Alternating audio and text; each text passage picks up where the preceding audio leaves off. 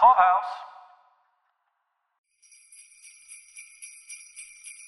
Do you love Christmas? Do you love Christmas movies? Do you wish it was Christmas time year-round? Well, do we have a podcast for you.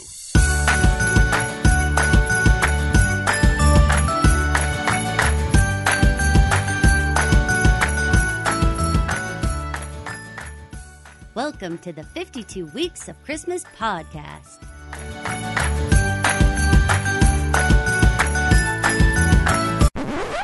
Hallelujah! All these... Whoa, Clark. We're keeping this show family-friendly. Where's the Tylenol? Welcome to week 22 of the 52 Weeks of Christmas podcast. This is Caroline. And this is Mike. This week we're talking about 1984's Gremlins, a movie that I don't know that everyone thinks of as a Christmas movie, but definitely takes place at Christmas time. Caroline, what was your history with Gremlins? This is a movie, we were both really young when it came out. It came out in June of 1984. Did you see this in theaters? Did you see this on home video? Have you seen it a lot since? I saw it when I was very young. I was only like 7 when this came out, and I saw it probably when I was like 8. Man, oh man, did it scare me so bad. This was a time when we didn't have a PG-13 rating system, so we either had a PG movie or we had an R movie, and anything that was PG seemed very fair game to be a kid and watch. This was too much for me. It really, really scared me. I didn't see this movie until years after it came out. So I probably saw this in like 89 or 90. I was probably like 11 or 12 when I saw it first. I remember thinking it was very funny. If I've seen it fully once since I saw it originally, that's probably a lot. I remembered a bunch of like individual scenes rewatching it here, but like overall plot, entire scenes, no memory of. This movie is super violent in a way that I found funny. I remember thinking the scenes that are violent in this movie, a bunch of them, when the gremlins would laugh, like the bad gremlins would laugh, like I also laughed. And I guess I could still see that now, but like as an adult thinking about kids watching this, because this is marketed as a family movie, I would have been horrified if I was a parent watching this as a movie, you know? Well, it really, again, that rating system really throws you for a loop. And actually, because of this movie and Steven Spielberg specifically, we get that PG-13 rating coming up because there was just no way to rate these movies. They weren't really family friendly and they weren't a hard R. But what do you do? How do you warn parents like, hey, maybe they should be a little bit older? And this is actually when my kids saw it. So I showed it to them when they were like 13 and they loved it. They're big puppet fans. And so everything having to do with Gizmo, who for me is the original Baby Yoda, his big eyes, his little expressive face, everything about him was so adorable.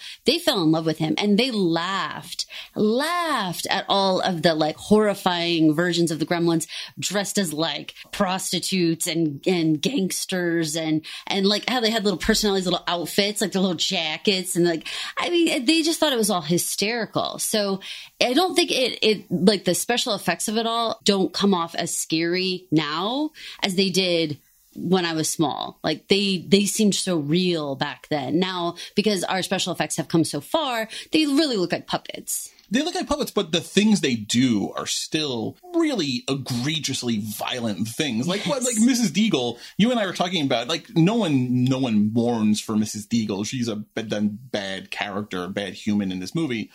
But that's a gruesome death. The speeding up the stairwell, that just the way they shot it looks like it's like a 5-story house and then launches her out of the window. That's gruesome. Yeah, it truly was. That is the one death that stuck with me for so long because her shooting out of the house, out of the window. First of all, Lolly Holiday, I totally know from Mel's Diner.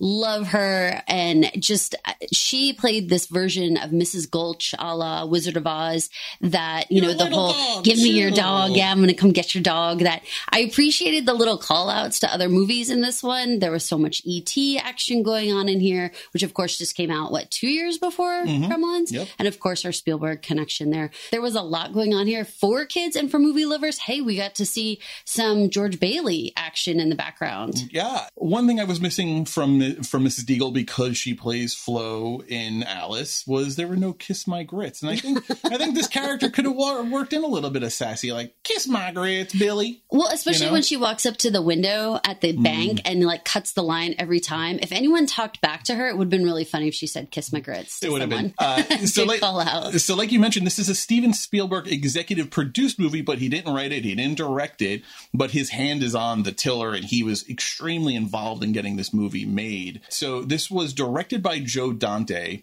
who previously, I think in 1981, directs The Howling, a horror movie, like kind of like a B-list horror movie. This is a horror movie. This is a comedy horror movie, Gremlins. So he was kind of the right director for it. Spielberg came across this script because it was written by Chris Columbus, who at this point hadn't done any movies yet. He's a year away from writing Goonies, 3 years away from his first directing, which is Adventures in Babysitting. And it's not until 1990, 6 years later, that he does Home Alone, where he really blows up as a writer and director. So he actually writes the Gremlins as a spec script, just to shop it around and say, hey, I can write movies. It comes across Spielberg's desk. He's like, this is the most original thing I've seen in years.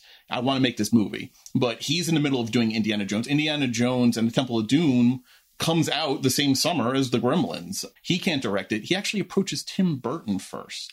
See, that would have been a good match. However, I do want to point out that Joe Dante, I knew from The Burbs, which is another one of those movies that came out that as a kid was confusing genre-wise. Like there were parts to it that were kind of funny. Tom Hanks was in it. Mm-hmm. That meant this should be funny to me, or at least family friendly, and then it had such real scary dark stuff. Yeah. And so that kind of like really layers into Dante's work in a way that when you look at Gremlins compared to, say, The Burbs, you're like, I get it. And the way that this one works for me, it's funny. It's like that activity you do where you can play different horror clips, but you layer in different music on it, and it changes the level of fear you feel. This is one of those ones, because we have the music that is so much like do do do do do do and not scary. I think that's what keeps it tempered. But if you play some hardcore horror sounds over the top of what's happening, this would be an R without a doubt, because you would get your blood pressure up. 100%. I mean, the scene where the Gremlins have all gathered in the movie theater to watch Snow White and the Seven Dwarfs, it's Snow White on the movie screen, classic Disney, family film.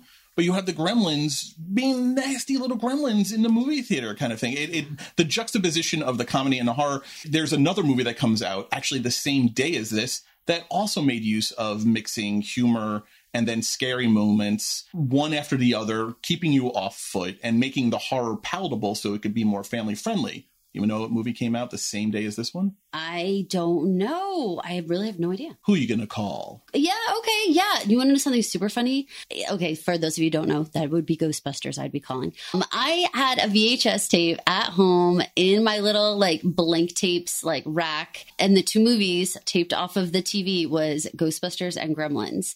And so that little twosome, they're forever linked in my brain. I can remember we had a 2-screen movie theater in our little tiny town, and that's what was playing, Ghostbusters and Gremlins. I can remember my parents went and saw this, and I was like, I don't know why they thought it was okay. I was 7. I don't know what was going on, but all my fears. Original Ghostbusters. There's so much of Ghostbusters. Guys, go watch Ghostbusters. It's scary as a kid. There's a lot of Ghostbusters that's not appropriate for kids. Oh, no, little kids. There's a lot of innuendo action going on there. The sexual stuff aside, but just some of the ghosts, the way they implemented the effects with the music. I mean, again, another example of the music in Ghostbusters really dictated the mood the same way here, what you're saying. Yeah. If they turn it from cheery music while you're watching Gremlins do bad things to dark music, the fight with the mom. Oh, yeah. That's a straight up horror movie scene. Yeah. What she's doing, what they're trying to do to her, what they're done to the house. Let's talk about the casting a little bit, because besides Lolly Holiday, there was a couple of other familiar faces. Certainly I knew Phoebe Cates. She was from a lot of movies that I knew. My most favorite movie ever is Shag. If you guys haven't caught that one, it's not a family friendly one, but if you want to have a little moment back to your high school days, especially ladies, I think it is just a fun movie that I just love. And of course, she's known for so many different movies during the 80s that this one, she's like a tried and true. Did you like her in this role as Katie? I did. Her story was about the most Christmassy part of this movie, which is odd, which is something that we haven't gotten to yet. But her feelings about no one complains if you don't like 4th of July or Washington's birthday, I think she uses as an example. But if you don't like Christmas, like you're a monster, which is true. People do treat people that way. And she is one of those people because we learn later on her father's death. Oh my sad death. Like I was moved by that. And I think it made her character interesting. But I was also thinking this movie has so much going on. I don't understand. We don't really need so much Kate backstory here. It's almost like there was like another 20 minutes of the movie that got axed out or cut because that would have been Kate focused, where she would have been maybe more central to the plot because she's in the beginning, right? And then she kind of disappeared. Like she comes back in the middle, but even when she comes back, it's really just to get saved, right? Well, I mean, she's doing the whole part at the bar, so at Dory's, and so she has some role of just her and the Gremlins. But I think the thing that is like going to be my big warning to parents is that if you're thinking about showing this one to kids, even if they're 10, 11 years old, if they're still in that gray area about Mr. Claus, this would be one that you need to pay attention to, because her story with her father is definitely either a fast forward moment, because you don't need it to the plot. You just need to know that she had, a tragedy around Christmas time. That's all you really need to know. That's it. And that's why she doesn't like Christmas. But you don't want that one. I'm not even going to say the sentence on here because we're not going to do that, which would spoil stuff for Christmas. So definitely warning to parents, if you guys haven't watched this in a long time. I didn't remember that was in there. No, me either. And I was pretty surprised. And thankfully, my own kids, it went right over their heads. They didn't really hear it because I think they were so weirded out about the actual, what in the world is this woman talking about, that it kind of like threw them completely. Right. A heads up on that. It's a mixed bag. It's crazy to me thinking about kids under the age of like 9 or 10 watching this movie without being traumatized, but they will be still look under my bed. I'm so scared. Their eyes will be so overwhelmed by the Gremlins and Gizmo and everything that's happening with that. Any human interaction is largely probably going to go over their head. I agree. I think that's super a really secondary. A really observing kid. Like, how many movies that you watch where you're like, and then if you ask a kid, summarize the movie, it's like the cute animals or like the puppety things, the animatronic, puppets in this movie, they're animatronic puppets mostly, doing cute things, and then there are adults on screen for a few minutes, and then there's back to the things, and I can give you details on what the Gremlins do, and then there are adults talking for a little bit, and then, so I think that's kind of probably goes over the kids' movie. But yeah, it's a bit harsh and a bit unnecessary. I like her in this. She was the studio, Warner Brothers, actually really balked at her being cast because she had kind of a risque role in Fast Times at Ridgemont High a couple of years before. Right. And they didn't think she would be, quote unquote, wholesome enough for this movie. Well, I think they went over the top to make her wholesome. I mean, I think that they really made her made her work in a bar, though.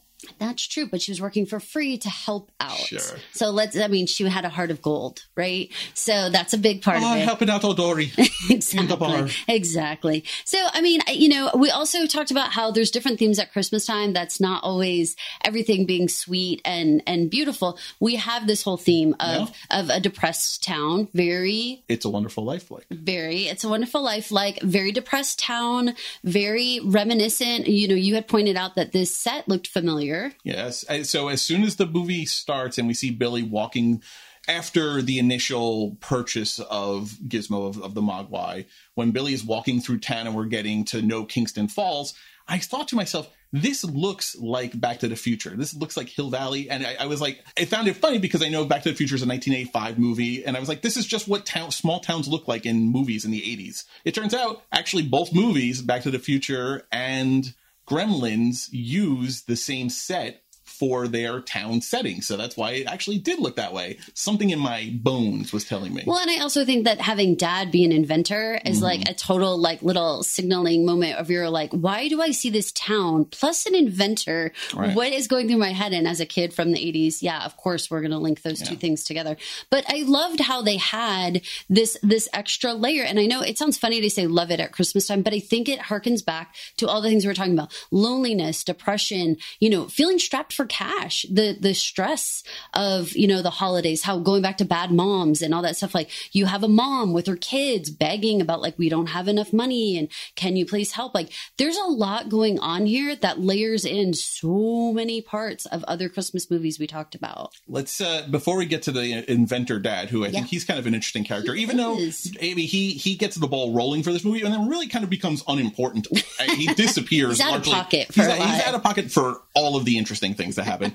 But let's talk about Mom, though. Lynn Peltzer, played by Frances Lee McCain. she was interesting to me because when we were watching this, I even packed up. I was like, "Oh, that's the aunt from Footloose." I'm a big Footloose fan. I love Footloose, and I recognized her because she had this very same kind of short, tight, permy curl hair. Yes, and I very was, mom 80s. Very mom 80s, and I was like, "Oh my god, that's from." So I looked up. I was like, "Yeah, she is. She's a McCormick from Footloose." She plays Lorraine's mom, Marty McFly's mom, when Marty goes back to 1955 and gets hit by the car, and then Lorraine falls in love with her son. So his Marty McFly's grandma, what would be Marty McFly's grandmother, is the same woman. Wow, that's a lot of ties. A lot of ties to the old, and Bob Zemeckis, who directs Back to the Future, is a protege of Steven Spielberg. Of course he is. Small town. It's a Spielbergian world. It's a Spielbergian world in my gosh. in the mid 80s. It certainly is. I like that she's such a supportive wife. I like that she's like a cool mom without being like quote unquote cool mom. Like she's an interested mom. Not she in knows a mean girl's way. Yeah, no. She's like interested in what Billy's doing and like being supportive and stuff. But she's like making Christmas cookies and like doing her thing. But when push comes to shove, girl has her knives out and she is ready to fight. And she is not screeching like that total cliche horror movie girl who is just yelling and doesn't know what's happening. She doesn't care that she doesn't exactly know what's happening. She is going to defend her family. Right. She goes right to work. Love it. Doesn't question, doesn't it. hesitate, doesn't blink. Her family, her house is threatened, and she goes right to work. Very Home Alone, right? Very, this is my house. I have to defend it. But also, and uses gadgets in the house. Hello, Home Alone. Uses gadgets in the house to defeat the intruders. Chris Columbus, that's his thing. Chris Columbus loves a good Rube Goldberg machine. Yes. You know, why squeeze an orange with your hand if you can have a machine mess it up for you? Yeah, think about this. This is the tar and feathering kind of move, like all the different machineries, all the little booby traps. I'll tell you, the reason I end up really liking the mom, and maybe my favorite character besides Gizmo in the movie, because I was annoyed at her. I'm not annoyed. That's the wrong word. I was confused whether or not she was humoring her husband, the goofy, the nutty professor kind of type, or, you know, like, I love him because of his curious mind and he's so quirky. Or was she like simple and almost like had the same kind of arrested development maturity issue that the husband had? Because there's the beginning of this movie. I'm curious how these two adults have raised their own son to make it to an age that he's like a young adult in high school getting ready for college. Because neither of these people seem qualified to do anything. But I thought it was sweet how they didn't, like, neither of them, like, made fun of each other. She didn't harp at him, right? No, and he wasn't, like, go back in the kitchen and make dinner. Like, they, like, support each other. Like, when she's, like, doing the coffee and they're, like, kind of laughing. She's like, I don't really think we can drink this. He's like, I don't know. What's wrong? Like, he's, like, laughing. I liked their relationship. I liked the little family that they were. Even down to Barney. I loved him. Barney was little great. Mushroom the dog. Mushroom the dog. So, yeah, no, I thinking about the movie after now watching it and everything, I've come around to I like their dynamic because it would have been so easy for her to slam, you know, something on the counter and be like, no more inventions or have some kind of reaction like that. So I think it was just she loved the inner child in him and embraced that, which I can totally get behind. But when it's time to go to war, she does without hesitation, really made me like her. I mean, she takes it to the Gremlins without hesitation. And she went back for a second knife. Yeah, she freed up a hand and was like, you know what this hand needs? It needs another knife in it. Yeah, that's and these are not smart. We these never are not get like smart. Steak knives cutting your steak. These are chop them up horror movie knives on their own. Totally about that. And she really does. She does it. Put them in the microwave, light up the microwave, put them in the blender. That blender scene is disgusting. It is. It is graphic and gross and the squishy sound. And then she's just hacking at it like she is in a horror movie. Like she's the murderer in a horror movie, but she's just defending her home. Yeah, I love it. But it's when she gets tackled by the Christmas tree and then she comes away with the 3 giant scratches on her face.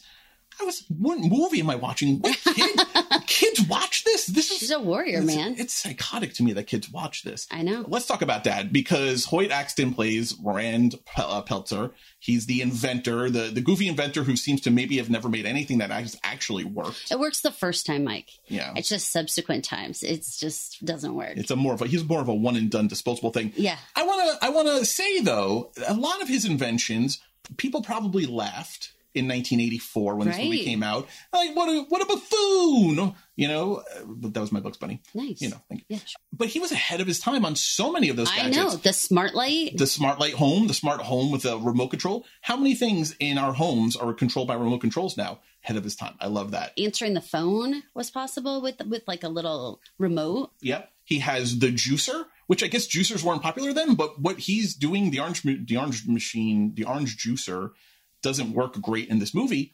That is an entire industry now of different juicing machines with rinds and stuff. I mean, we're a far cry from Dan Aykroyd in the Bassomatic and SNL years, Right. you know, this was like the next step of that. He also has the electronic card dealer that he's tinkering with. Just saw that in a drugstore literally today, like automatic card shuffler. Yeah. And I was like, what? Also a feature in every casino. If you go to any casino, they, you know, because they don't play with one shoe decks, they play with multiple shoe decks. They're all using electronic card shufflers. Very cool. Rand Peltzer probably made bank as like if we went into Gremlins 3, which has been in production now for several years, allegedly, I make you bet he's probably sitting pretty high in the hog. One of these inventions took off. He probably owns Apple stock. Oh God, I hope he does. I hope he does too, or Starbucks or something like Right? that. Man That would needs be a break. important. I hope so. So what did you think about Zach Galligan as Billy Peltzer? What did you think about him?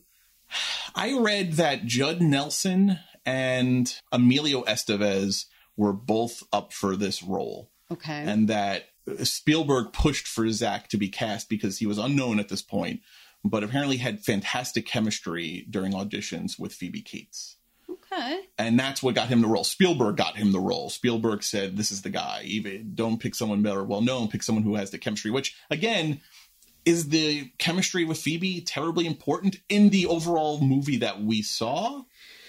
I really think I would say someone that can interact with Barney and the Gremlins became much more unpopular. Which I think he did. I think he has a great relationship. Did great. I think he does great with Gizmo. It's tough when you're an actor.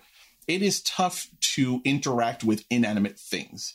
Anyone who does Star Wars movies, any movie that has alien creatures, it's really challenging for them. You listen to them talk about getting emotional resonance when you're interacting with a fake thing. And I found him rather believable in how he's dealing with Gizmo. The way he treats Gizmo and understands he is good, and the animosity towards the bad gremlin Stripe and all of his legion of demons.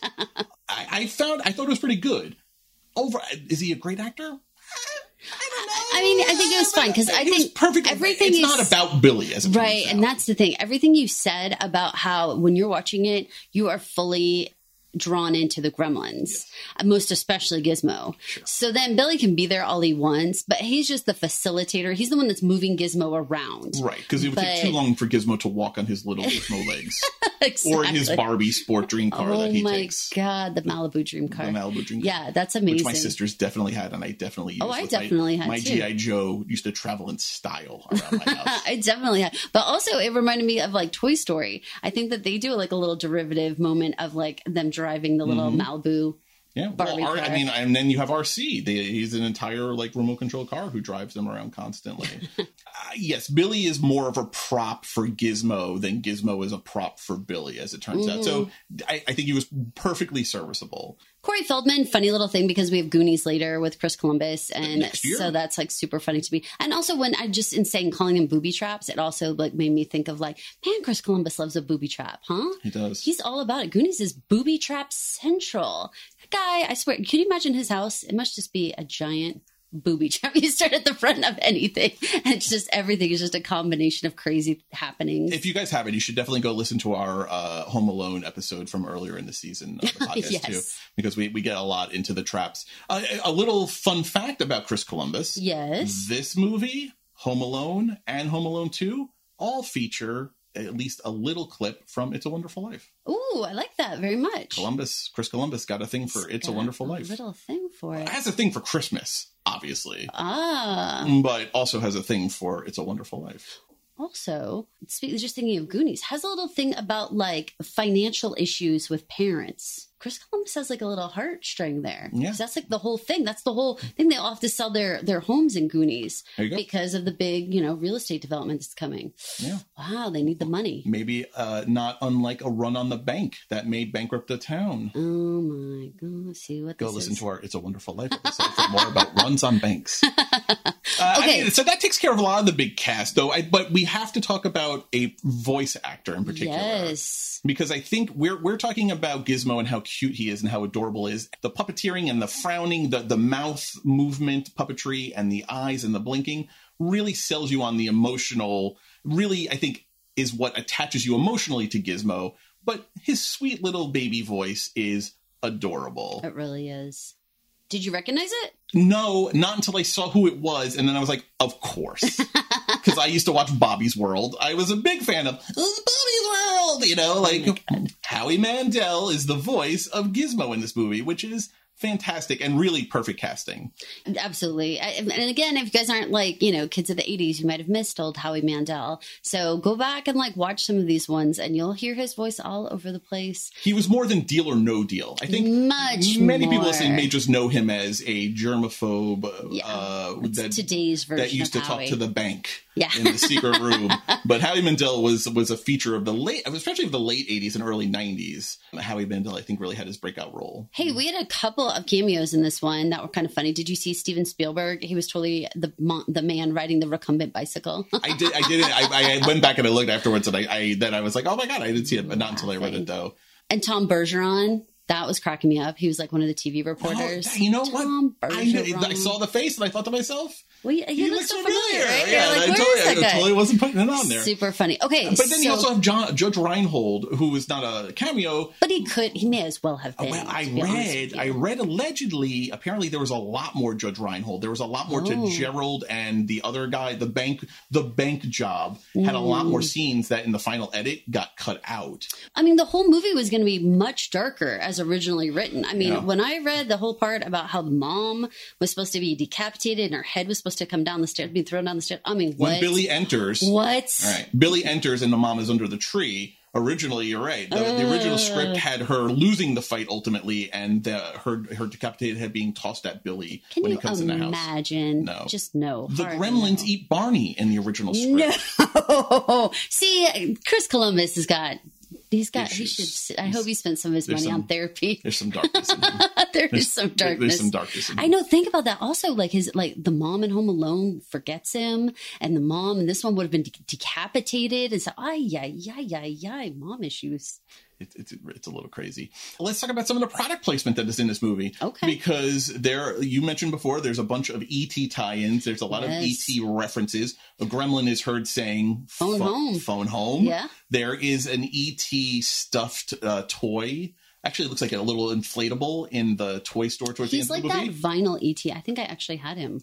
Did you see what he was surrounded by, though, in the rack of toys? I recognize Sylvester and Bugs Bunny. Yeah, because this is a Warner Brothers movie. Look at this Spielberg, because this is one of Amblin Entertainment's first movies. Obviously, E.T. is the first, I think, Amblin Entertainment, Steven Spielberg's production company. This is the first time the familiar logo with E.T. in the logo of the Amblin Entertainment. This is the first movie that actually features that. Ooh. So it was Amblin Entertainment and Warner Brothers produced this movie together. Warner Brothers put it out, though, distributed it. So there's a lot of Bugs Bunny in this movie. If you look around, you see a lot of Warner Brothers things. You see a lot of Bugs Bunny tie-in things here, which I really liked. This movie was made for marketing, though. It was made for toys. Yeah, yes.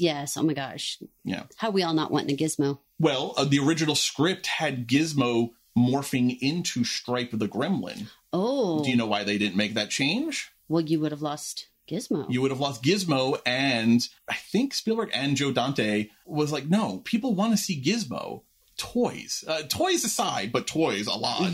People want to see Gizmo. They want him to be throughout the movie. Yeah. And so they made Stripe a separate character because Gizmo, you were going to lose Gizmo. And people, they were like, kids are going to want to see this. We need to keep them hooked into it. And goodness, he's the hero. Not originally. Originally, Billy and Gizmo begin opening up the curtains. They recut the movie. They re-edited the movie so it's shown that Gizmo is the sole hero. Oh, wow. Because they decided that it was important to make Gizmo the hero to overcome Stripe. Wow. Yeah, they were giving him the real hero push. I love that. You were big on edits, right? If this was Survivor, yes, you this is part of your whole reality television edit. They gave him the hero edit in this movie. They certainly did. Yeah, yeah, and he recognized all the things that were happening. Like he'd be like, "Oh no!" Like right when something's happening, no one else recognized it. Yeah. But Gizmo knew. Like he's frowning, at all the right parts. Like, yeah, I think that the puppetry work and the animatronics on this. Good. Really good. Really good. Pulled you in, and it held up. It did hold up. I was a little worried that it was going to be a little too fake because there's no CGI in this, which is, again, something that kids that watch movies today probably are a little turned off by because it looks weird to them because they're used to Marvel movies and superhero movies where all the effects are happening on a green screen. Here, it's all practical effects. It's all real puppets. It's all real stunt work making the effects come to life. Their CGI doesn't really exist yet. CGI, even as we know it, is still years away at this point. So it is all practical effects. So, some of the blinking of Gizmo looks a little fur babyish. Yeah. Fur Baby being a direct inspiration from Gizmo later on. Like those Furbies? The Furby toy, right. Yeah. It's directly inspired by Gizmo. It's kind of like a ripoff of it. But like the blinking, like, I'm blinking, flink, flink, flink, flink. Some of that is like, that doesn't hold up great. But overall, though, his facial motions, how many times we were watching this, how many times we were both like, oh, you really are feeling it. Baby Yoda, man. Yeah. This is Baby Yoda love all over the place. Chicky Nuggies. Chicky Nuggies. If he was drinking the chicken soup that Mom prepares with 2 hands in a saucer cup, he could have been Baby Yoda. There's a little Grogu. So cute. I love him. One thing we haven't really talked about is this a Christmas movie? This is a movie. It features Christmas music. It takes place at Christmas time. Mogwai, Gizmo, is purchased by Dad as a Christmas present for his son. But is it a Christmas movie? Does it have any of the Christmas themes that we've been thinking about? I am very torn because there is the portion of it where you have like this depressed town portion.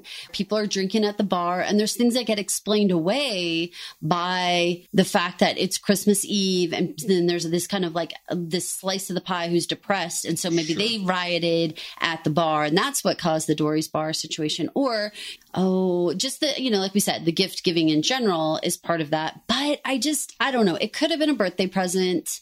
It didn't have to be a Christmas present. Yeah. I don't personally think it had to happen at Christmas time. I don't think it did either. I mean, again, I always use 4th of July because it's the opposite holiday from Christmas, right? It happens in July versus December. Picture Gremlins with fireworks versus that would have been kind of cool. It would have been awesome. I've seen Stripe riding in the M80. Yeah, that would have been kind of cool. Throwing cherry bombs and stuff. Yeah. That would have been kind of cool. But then Gizmo holding a cute little sparkler and writing his name, Gizmo, bright light. Oh my gosh. Right. Well, the bright light could have been handled by a firework explosion. Could have been a giant in a warehouse. Firework explosion in the warehouse. Like that. It didn't need to be. I don't think it needed to be Christmas. You're right. Right. You're right. So let's talk about the themes, though. Okay. So one of the things that we've talked about, there's a theme of hope or friendship and family, going above and beyond for your friendship and family. Goodwill towards men is a popular theme that we've talked about in these movies that really sell the Christmas spirit. Or you even have the more practical things like the against commercialization of Christmas. Is any of that here? To be honest with you, I don't think so. I mean, I don't, when it came to family and friends, yes, Kate and Billy work together. And yes, the mom is part of it on some level at some point. But at the same time, like they usher her off. And the way that they had those individual town people, like the Futtermans, or like you had the guy with the mailbox with the pipe, like you see him a bunch of times. Moments like that, like if people had band together a little bit more to fight the Gremlins, I think you could argue. They never really understood what was going on, though. Only Billy, Billy, and then Mom, and then Kate really understood. Even Dad, who started us whole thing, he's gone the entire movie. And even when he comes back in, he's like, "Sorry about what happened. I'll give you my scarf." Yeah. He comes back into this devastation. Yeah. Billy's like, "Dad, give me your scarf," because he's got to cover Gizmo from the bright light. He doesn't even say anything. Would they is pay him astounded. per word? I don't know, Lord. maybe so. He wasn't astounded by the mess that this entire situation had created. There is so maybe much goo melted in this town. But maybe that's the sitch of this dad. They make him an inventor where the first one is fine, Gizmo. But all subsequent things that happen from that falls apart. Like the entire thing falls apart every time. So it's just expected. This is just his operating. The second iteration, of course, is going to be Stripe. And of course it's not going to work. Even when Billy goes to him and says, listen, something horrible has happened. Yeah. They got wet and he had more. He doesn't really have a reaction. No, he was like, let's do the Peltzer pet. He's like, you got it wet, huh? Yeah. No, he looks at it like a business opportunity. We've got more than one now. Now we can make it a business. I'm done. All right. I'm out. We can make it a Peltzer pet and I'm leaving now. Yeah, because like on the 23rd of Christmas, they're having an invention convention. What? Come on, people. That's a little silly. So that even actually says maybe they shouldn't have had it at Christmas because it would have been more believable to have that invention fair, which pulls dad away and all that stuff, had it not been Christmas time. Yeah. Kind of like when we were talking to Drew and Danny and they pointed out, like, why is school in session and it's like the 23rd or the 24th? It's a little like that. Like these things wouldn't be happening. Dad wouldn't be at some sort of business conference on the 24th. Right. Like that's kind of silly. So I'm kind of going with it. Kind of actually would have been better not to be Christmas. Yeah, I think you're right. The movie originally was going to be released at Christmas time, which would have definitely made it feel even more like Warner Brothers would have been signaling to us that, hey, Christmas movie, we're releasing it at Christmas time. This movie releases June 8th, 1984, same day as Ghostbusters. Warner Brothers realized several months before they didn't have any summer blockbuster to go up against Ghostbusters or Indiana Jones and the Temple of Doom, which was also coming out that summer. So they rushed Gremlins into production so that they had a movie to release in the summertime, even though it's ostensibly a Christmas movie and people sell it as a Christmas movie. People watch this as a Christmas movie. It's on our list because it commonly comes up in lists of people's favorite Christmas movies. I love this movie. I think this movie actually held up pretty well. I found myself really entertained by this movie, but it's not a Christmas movie. Yeah, I'm with you. Let's jump into some fast facts because I think that the whole concept of what is a gremlin was something that was pretty fascinating and something that we read quite a bit about. I'm going to go actually with the Mogwai and what Mogwai translates into, because I never actually looked that up for whatever reason. After an entire life of hearing the word, I never actually looked it up to see what the Chinese translation would be. So in Cantonese, Mogwai means devil, demon, or gremlin. In Mandarin, the pronunciation is more akin to Mogui. Kind of interesting. Then these are like little devils, but they are gremlins. The idea of the gremlin becomes documented around World War II. It actually may have started as early as World War I or the 1920s in Britain. The Royal Air Force, anytime something would go wrong with their planes, the men, being a superstitious bunch, would blame a quote-unquote gremlin as being the cause of the freak breaks in their equipment.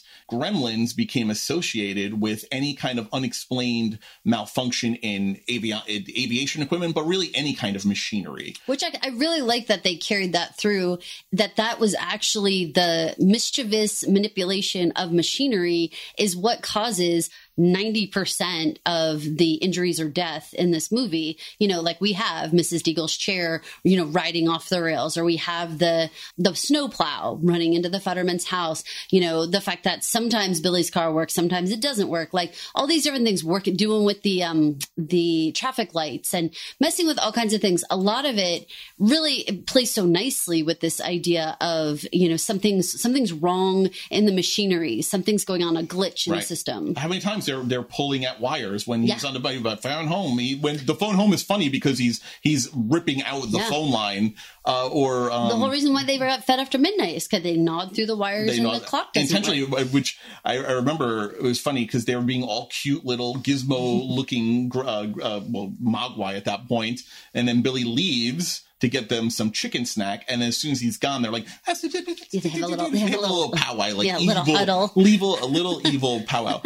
One thing I really liked, and we haven't really talked about, and it's just another aspect, I think, of the puppetry and the creature design, is they were all basically the same design, Gizmo and all the others initially before they go through their pupil stage. But the deviousness, the mischievousness of the bad Gremlins was palpable versus Gizmo. So that really comes up to the movement of the eyes and the eyebrows and the mouth movement. Yeah. That's really fantastic work. Again, not being done with animators using computers to animate it. That's just puppetry. That's people controlling behind the scenes what they're doing. That's really impressive work to do with these tiny little things. Now, Chris Wallace, I believe his name is, who was the creature designer for the movie, the Gizmo design was so small, it was problematic because it would break frequently and it was tough to get your hands in there to fix things. Oh, geez. He wanted them to use larger size Mogwai the entire time, more akin to what the evil Gremlins become, that larger gremlin. He wanted them all to be bigger because it would be easier to fix and to use. And the studio and Dante and Columbus and Spielberg too weighed in and was like, no, it's got to be cute. Merchandising, right. merchandising, and, quote Spaceballs. Yeah, so you needed a cute little Gizmo, even though it was problematic to deal with. And I think that's fascinating because that kind of crosses the line. You know, are they talking about commercialism in the movie? No, but a lot of choices are driven by commercialism in the reality of like coming over into our real lives. They are making choices here to push stuff at us for Christmas. And just even the decision to release it, like to go against Ghostbusters. This is the fourth highest grossing movie of 1984 behind Beverly Hills Cop, Ghostbusters, and Indiana Jones and the Temple of Doom. Spielberg had a good year, man. Then Gremlins. Huge blockbuster. 1984, one of those years of movies changed forever. In this year, there's a couple of them. You have 1939, the Wizard of Oz year, 1990, of several of the 90s, 99. There are a lot of years that, just for whatever reason, 86 and 87, big movies come out in mass that change the game. 84 is like one of those years. Just those four movies alone really changed how future, especially the idea of the blockbuster, really getting created. It really goes back to Jaws in the mid 70s, but movie years like 84 where you have these giant hits. Crazy. I found this poster when we were looking about Gremlins. There was an actual World War II safety poster that you would hang in like a shop, in a mechanic's shop, that says, "Gremlins think it's fun to hurt you. Use care always." And it's a picture of like little... They look kind of like fairies or like pixies, kind of wearing suits. I'm going to say imps. Imps. They're kind of like they almost wear like a leprechaun suit, but with like long egg-shaped heads with like a little strand of hair. But they've got horrible knives and they're doing like mischievous things. And that's what these Gremlins are. The Gremlins do take a bent towards evil, I think, as the movie goes on. But initially, they're just mischievous. They're just causing anarchy and chaos for the sake of causing anarchy and chaos. Like Kate, they're not going after Kate. They're not trying to hurt her. I don't think they're looking to kill humans. They're just looking to rip stuff up and mess stuff up and drink and play poker. Until the very end. And then when they're all die, Billy, that was like when it was like, okay. Yeah, when Shrek grabs a gun and starts screaming, die, Billy. Yeah, a little much. See, this is where 7-year-old Caroline was like weeping. It got to be a little bit much for me, to be honest with you. So give me another fast fact, Mike. Oh, this one made me laugh. So an earlier attempt, before they decided on puppets and animatronic puppetry, an early attempt was that they were going to use spider monkeys, actually, to play the Gremlins.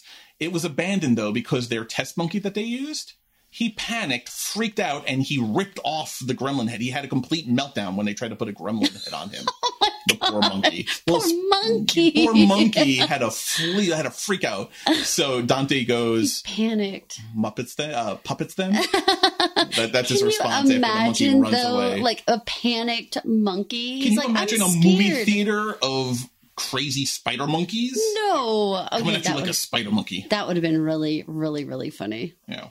Where we were talking about how the small Gizmo puppet was a real pain for them to use because it was so small and it would break, and it was too delicate to be really used. The crew was so frustrated when they were forced to continue to use it.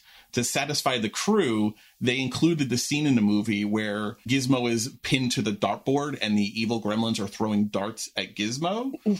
This satisfied the crew, and they created, it went on the list of things that they endearingly referred to as horrible things to do to Gizmo list.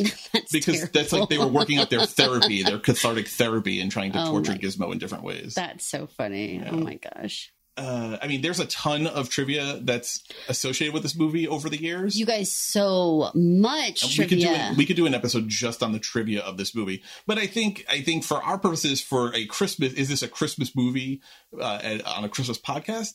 I don't know. We have to spend actually a lot more time talking about this. So let's play a clip from next week's movie while we think about our jingle bells. How about that? Absolutely. And so, as Tiny Tim observed, God bless us, everyone. I'm not exactly sure. I mean, it seems like a Christmas Carol, but I do not know. This is clearly a version I'm not familiar with. So we're going back to the Christmas Carol. Well, it'll be our third visit to the Dickens classic, A Christmas Carol. We've done... How appropriate, like very future, present, past, freaky. So we've done A Muppets Christmas Carol. Yes. We've done recently, last week's episode was Scrooge. Mm-hmm. This time we are going to a classic telling of the Dickens Christmas Carol. No Muppets, no Bill Murray. Okay. This is the 1951 version of Christmas Carol. Okay. This is Ebenezer Scrooge, not a puppet, not Michael Caine. This is Tiny Tim. This is Bob Cratchit. This is a real, largely considered the best telling, the most faithful telling anyway, of the Christmas Carol story. Okay, well, I'm excited for that. I'm ready to get back to a classic because we've diverged and gone into some of these ones which, may have held up, may have not, and even some ones where we're very questioning about whether or not they're truly Christmas movies. This is clearly going to be a Christmas movie. I think it's... So yes. I'm looking forward to it. Unless we've not understood Dickens' 1843 novella at all. I mean, guys, we're trying to be as honest as we can about this because I think we are enjoying a lot of these movies. Oh, yeah. It turns out a lot of these movies, though, not really Christmas movies, which is surprising. We're continuing to kind of define what a Christmas movie is. And I think 100%. That it's taken us to week 22 to really say, like, okay, we're getting pretty firm on what we understand, what themes we need to talk about. And it doesn't always need to be happy themes. It can be all kinds of different themes that come around Christmas time. But you have to play with those themes and weave them in, or else you can't just throw a Christmas song in there. You can't just throw up some Christmas lights and then tell us it's Christmas. We know the difference now. Right. And we're not getting played. And people may say, you know what, but you can. I can watch Gremlins every Christmas time and call it a Christmas movie. Of course you can, but you can watch anything. Exactly. Call it a tradition. You can call it a tradition. But I would say to you, I love that. I love that you have that tradition. What about Gremlins speaks to you as a Christmas movie as compared to, say, It's a Wonderful Life or Home Alone or Charlie Brown Christmas Tree or Polar Express or anything else that is specifically about Christmas, right? Because this is, again, another movie that's in the Christmas adjacent because it's a Christmas movie. I'm using air quotes, but it's not about Christmas per se. Even people who would say this is a Christmas movie wouldn't say this movie is about Christmas. So I would say to you, what about this makes this a Christmas movie? And if your only answer is, I don't know, it's just I watch it at Christmas time every year. Well, the set decoration was Christmas themed. Right. If that's as good as you get. If that's all you need. The theme was Christmas. Then if that's the only qualification for a Christmas movie, then you know what? We can do 5 years of Christmas movies. Yeah, you hear that, people? We could do 5 years. We will spend 6 months just making you watch Kiss Kiss Bang Bang. Oh, no, not again. I want to see maybe more erotic Christmas-themed creatures in bubbles. That's quite enough of that. Let's get on to Jingle Bells. I went first last week, Caroline, so you get to give your Jingle Bell rating first this week. Okay, so this is getting really rough because we were getting into this area where I feel like there's this middle ground that I'm just heaping these 5s and 6s onto these movies, and it's going to get really hard for me to untangle. So I'm actually going to give this one a lower one. I'm going to give this one a 5. Really and truly, we just gave a great argument how 4th of July, most especially if you come back to this idea of where Gremlin came from, the the idea that it came at during World Wars, that it came during this idea of wrecking with like, you know, patriotic machinery, if you will. I think it actually would have been more fun to play this out at 4th of July. I call you to the scene of Gizmo, for whatever reason, holding the little American flag, waving it. I know, what is up with that? I don't know why he was doing it, but maybe even Gizmo wanted this to be a 4th of July movie. And again, coming out in June, I think that, I mean, for me, since I remember it as a summer movie, like, why not? Why wouldn't we have done it in the summer? So, and again, just going back to all the themes, I mean, they had the family broken apart the entire movie. Like, dad and mom weren't really together. We weren't really working together. And they didn't even have like a, let's get all of our friends together and work together. Kate was even at one place, Billy was at another. Even that part didn't really work.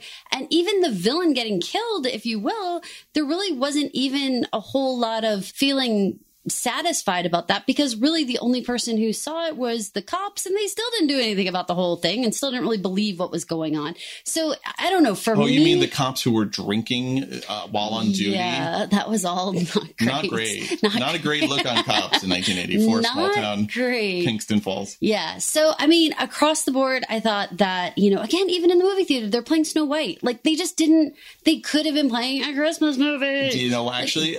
Tell me. This is actually a point in the Christmas movie favor. They picked actually to play Snow White in this movie because when Snow White was originally released, it was released at Christmas time. Ooh, interesting. But that's too hard for your average. You wouldn't know that. No, you have to be a total movie nerd to know that. Yeah. I didn't know that. I read it. I mean, so I read that as when I was studying up on this movie. Yeah. Snow White was airing here in Kingston Falls at Christmas time because when it was originally released, it was aired. Okay, it was all right. Well, I'm still sticking. They could have been playing "It's a Wonderful Life" in the movie theater, or just pick any other. You know, it could have been A Christmas Carol. It could have been like a lot of different things. That again, it didn't. You could have been playing, and you would have been playing Snow White probably at a time during the summertime when kids were out of school. I'm giving it a 5. I think that this is one that I don't associate with Christmas at all. I knew it was set around Christmas because I knew it was a Christmas gift, but the fact that the whole thing happened on Christmas Eve, it didn't even, I had no idea. I remembered this being a Christmas set movie. It was one of the things that stuck with me. I remember the snow. I remember all the Christmas lights. There's a scene where Barney traumatically is tied up in the Christmas lights. That was horrible. I mean, granted, I'd rather Barney be tied up in Christmas lights than be eaten, right? Which was the original idea. So I guess that's part of the, all right, we can't kill the dog, allegedly, so let's torture him a little bit. I'm happy Barney went to go stay with Graham for a day. Me too. Man. That was so strange. Poor Barney, poor Barney. By the way, I read Mushroom. Really delight to work with, actually. Aww. He actually got along with the puppets really well and followed them and tracked really well. Mushroom was a delight, according to Joe Dante. Really easy to work with. That. Good mom. R.I.P. Mushroom, because I'm sure he's long gone. Passed on to, but I love him. To the Upstate Farm. Yeah. I'm also going to give this a 5 because it does the bare minimum Christmas things. It has some Christmas music. It's a Christmas present. It's set at Christmas. There is snow. There's a obligatory reference to It's a Wonderful Life. But that's it. There's no hope. There's no joy. There's no hope for the future. There's no, we're going to overcome in the Christmas spirit. We're all going to band together for the Christmas spirits kind of thing. There's no what's the meaning of Christmas discussion here. This is, I got a present that is now the offspring of which is trying to kill everyone. And in the Apocalypse, which was a horror movie, at least had, and I gave that a higher rating, which wasn't, again, not a great Christmas movie. Great movie I really enjoyed, but not a great Christmas movie, but I think still had more Christmas themes going on it because it was friendship. There was this call to friendship and family banding together, and we are all that's left, and we have to protect each other, all of that kind of thing. And kind of needing a miracle through cooperation. Yeah, even her showing up in the car and hitting the one zombie when literally all hope is lost. She shows up and knocks the zombie away. There's no intricate miracle here. Day came. That was the miracle here. Gizmo had the wherewithal to realize the sun had risen. Dawn had broken. Right. That was the miracle here. So it was Christmas morning. It was Christmas morning, right? But there's not even like a God bless us everyone, which I would have loved Gizmo to have said that. But yeah, I think you set this movie in a fireworks factory in July. Man, what a blast. Pun intended. You see what I did there? I do. Would have worked even better. So not a Christmas movie. None of the Christmas themes I'm looking for. really fails on all of those fronts. I need something more than just set at Christmas time. I think that's super fair. Yeah. This is Caroline. And this is Mike. Thank you for listening to the 52 Weeks of Christmas podcast. Don't forget to rate, review, and subscribe to the 52 Weeks of Christmas podcast and all of Pod Clubhouse's podcasts at Apple Podcasts or wherever you listen to podcasts. We're available everywhere. If you could leave us a comment, a 5-star rating, it helps Apple Podcasts like us and promote our shows. And if you don't, well, we're going to feed you after midnight when furry things pop out of your back. We're not going to help you. Oh my God. We're not going to help you. You're on your own. Thanks for listening. Thank you for listening. This has been an original Pod Clubhouse production. Pod Clubhouse is a podcast network dedicated to encouraging collaboration among podcasters and friends to bring a fresh voice and diverse perspective on a wide array of content. Please visit and leave a comment for us at podclubhouse.com. Rate, review, and subscribe to our podcast feeds on Apple Podcasts. Follow us on Twitter, Instagram, and Facebook. You can find us at Pod Clubhouse. Our DMs are always open, and we'd love to hear from you.